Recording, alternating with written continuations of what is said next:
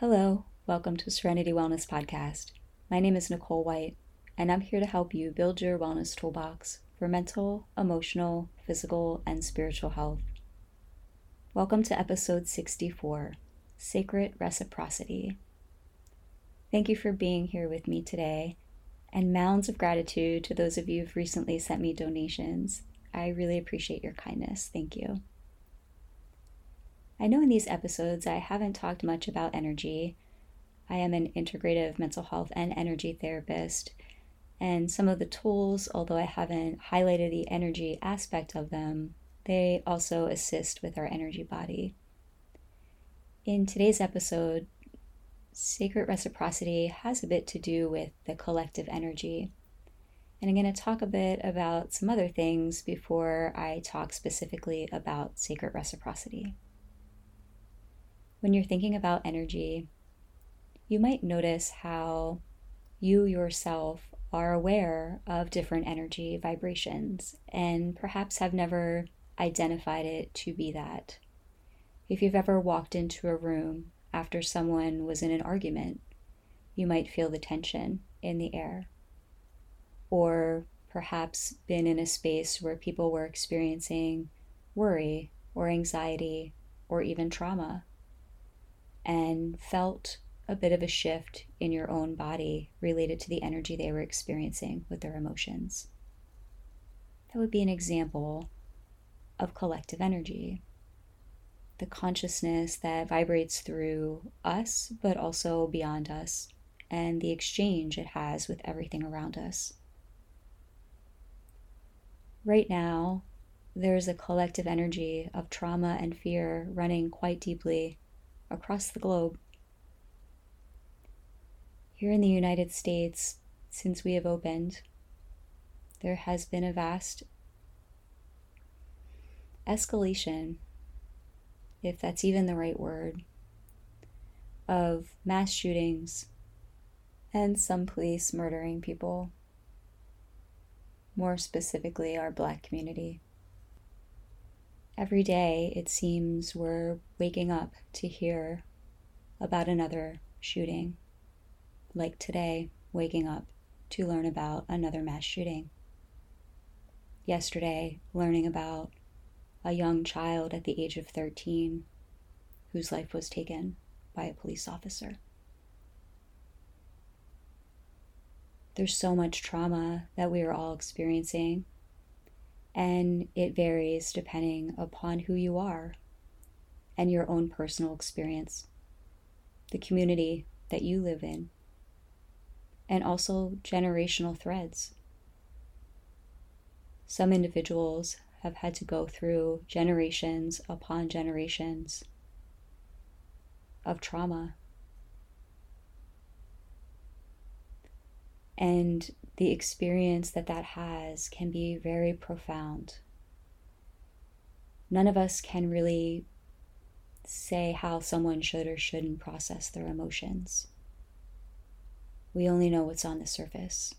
And even then, we often don't know the pain that's underneath, the fear and desire to just feel safe in everyday life without having to fear that your life might be taken.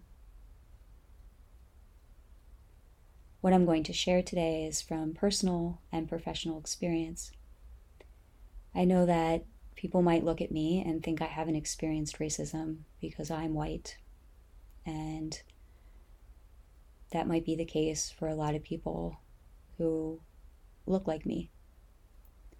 I also try to be very mindful of how much of my personal information I share on this platform due to trying to respect other individuals in my life who were touched or hit by some of my own experiences.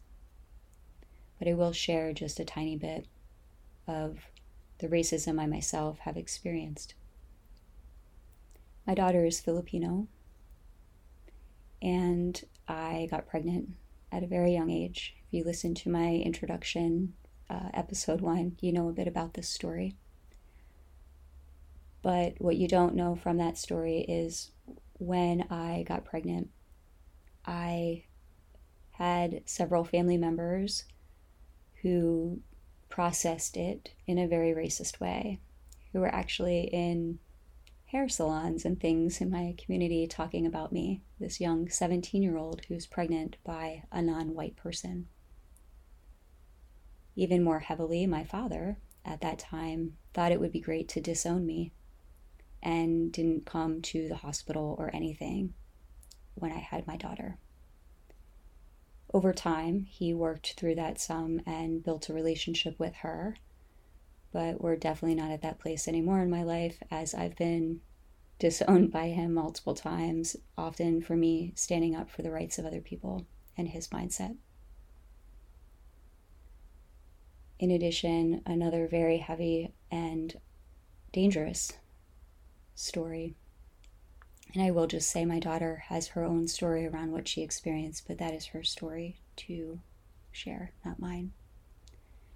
But a few years after I had her, I randomly decided to go to college. I really don't know how I got there. As I explained in my first episode, no one in my family went to college or talked to me about it. My guidance counselor told me I would just end up on the streets of Coatesville and not make anything of myself.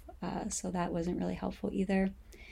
But I just kind of woke up one day and somehow made that happen. Honestly, looking back, I still really don't know. But at the time, so this was like 1996, I started going to the Delaware County Penn State campus. And I was no longer in the relationship with my daughter's father, but he was into cars and car shows and things like that. So I had a car that was detailed and had rims. I wasn't really into any of that, but that was something that he gave me to make sure I had transportation for my daughter, even though we weren't together. So I was there, I was in classes, and I came out. I had two very close friends. One, Andre is his name, grew up at the other end of the street of my grandmother. So we kind of grew up together, beautiful family he comes from. And another friend who I met through Andre on campus, who ran the school newspaper. So they would often walk with me to classes, both Black men. So one day I came out to my car. I had this white Toyota Corolla with rims, and there was a note on my dashboard, window, shield, whatever. And it was some type of passage, some white supremacist passage from some kind of book. I have no clue, some white supremacy book. And it had this passage, and it had like the page number and everything from this book. And that was the first letter. And I was kind of like obviously shaken up a bit, but wasn't, I talked with my two friends about it. And then the next time I was on campus, we walked out to my car, and there was another one. And anxiety went up. I reported it. And then I left campus and started driving home. And luckily there was a garage that was right pretty much after pulling out of campus. Because as I started driving, my car started making some really weird noises. So I pulled into the garage. And they informed me that someone had undone all of my lug nuts. And that had I not pulled in, that my tires, once I got on the highway, would have probably all come off, and who knows what would have happened to me. Because I was walking around with two good friends. And some white supremacists on campus didn't like that. The police got involved, it was in the newspaper, they never found out who did it, and time went on. I sadly have multiple other stories, but I will just share those two for this platform, and just to, again, help understand that my information comes from personal experience as well as professional. Working as a therapist and in the mental health field for over 20 years, I've worked with lots of individuals suffering from collective and generational trauma due to racism. It's painful. And the reaction cycle we can get into is also painful. Even here in the community I currently live in, if you go to the comments section of the newspaper on certain articles, you get to see very clearly how rampant racism still is in our society. When we're thinking about how people are processing emotion and the energy behind it, you can imagine how we have a tank inside of us, and that tank can get really full, like a pressure cooker or a dam breaking that might just have a small crack, and then all the pressure against it suddenly breaks it and the water comes flooding out, or the tank gets so full that the top bursts out or creates an explosion. When we have very large explosions of our emotion, it's often because our tank is full. We don't know where to go or what to do anymore because the hopeless, helpless cycle becomes so elevated that fear can often escalate into anger and rage. When we think of collective energy, we each can do something to try to change the energy around us, to try to make a difference with this other energy that's going on, that's creating divide and hatred and death.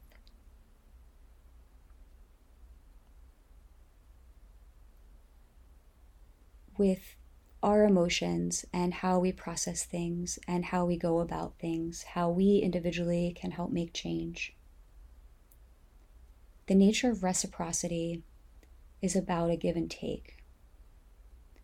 When we give, we often will receive something back. The nature of giving is not about the expectation of receiving back. When we genuinely just give, the energy will come back to us on its own. Maybe not in that moment, maybe not even by that individual that we have given to. But the energy we put out in loving kindness, unconditional, positive regard, empathy, compassion, putting out a helping hand to those in need whose tanks are too full, we make a difference. And the reciprocity, the give and the take, creates balance and harmony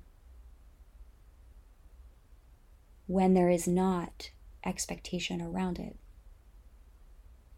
If we are giving with expectation, just think of all that that includes.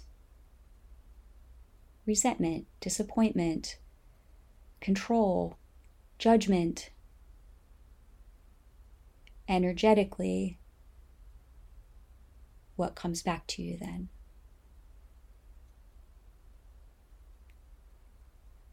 With sacred reciprocity, this goes beyond maybe what we can fathom in our intellectual mind for some.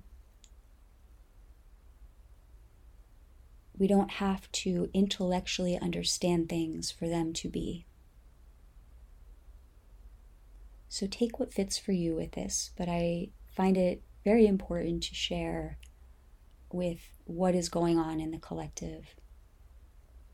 The overwhelming emotions people are feeling right now in collective trauma. And for many, they haven't gotten away from the trauma yet, so the healing can't even start. When we're in trauma, when we're still in the war, the wounds are still open, bleeding. We have to have safety and security to feel safe enough to slow down, to start healing. So reciprocity and sacred reciprocity. When we think of reciprocity again, it's the give and take exchange with non-expectation. How when we're in that energy will come back. Sacred reciprocity is about universal energy, universal consciousness, the energy of the divine, whatever language resonates for you personally. Again, cognitive intellectualizing it isn't important, so whatever word fits, place it. But the concept is about what are we down here on the earthly plane creating as a collective energy? What is the balance and what's getting pushed up to higher consciousness or that universal consciousness or divine energy? What is the energy that we're throwing up as a collective if every day we're increasing our hatred and murder, which is increasing collective trauma and rage? What we individually can do is start creating the ripple of change. As we work on ourselves, we assist all around us, including the more in unison collective change begins to happen to get into this energy of compassion, empathy, offering a helping hand with no expectation back, assisting others whose tanks are too full. That ripple spreads. It goes beyond you. It goes beyond that person you're helping.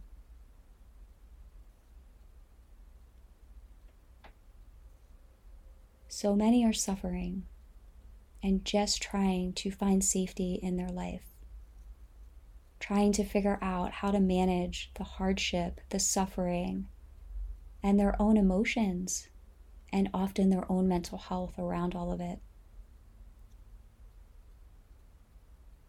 If we ourselves have trauma and traumatic experiences continue to unfold around us, it also reminds our own body of our trauma.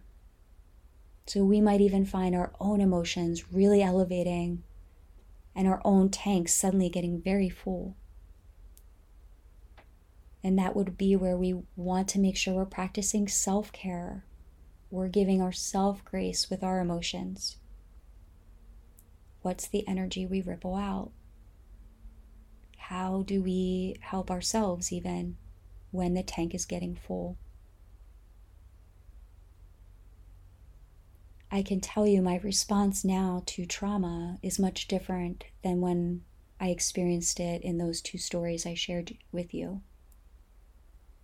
Back then, my tank was so full. I would really easily slip into rage. I was taught through my life how to be good at anger, at passive-aggressive behavior. I had to unlearn all of that and relearn something different, which meant also regulating my own system, figuring out when my blood pressure and my body goes from 0 to 100, what can I do to bring it down? It doesn't mean it's easy, but we all have this capacity within us. It's just important to try to understand that for some people, their tank is so full. So what ripple can you start to create?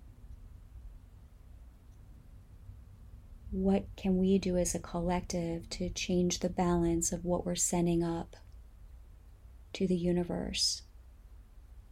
Because that balance is what brings sacred reciprocity. What energy are we sending up as a collective impacts the energy that comes down from the universe, just like our individual reciprocity. So let's try to work together and change the ripple. Thank you for sharing space with me. I hope this helps for you to think about what you might be able to do in your own daily life and how to create more space around your own heart as well. Stay tuned, stay well, and thank you, my friends. Talk to you soon.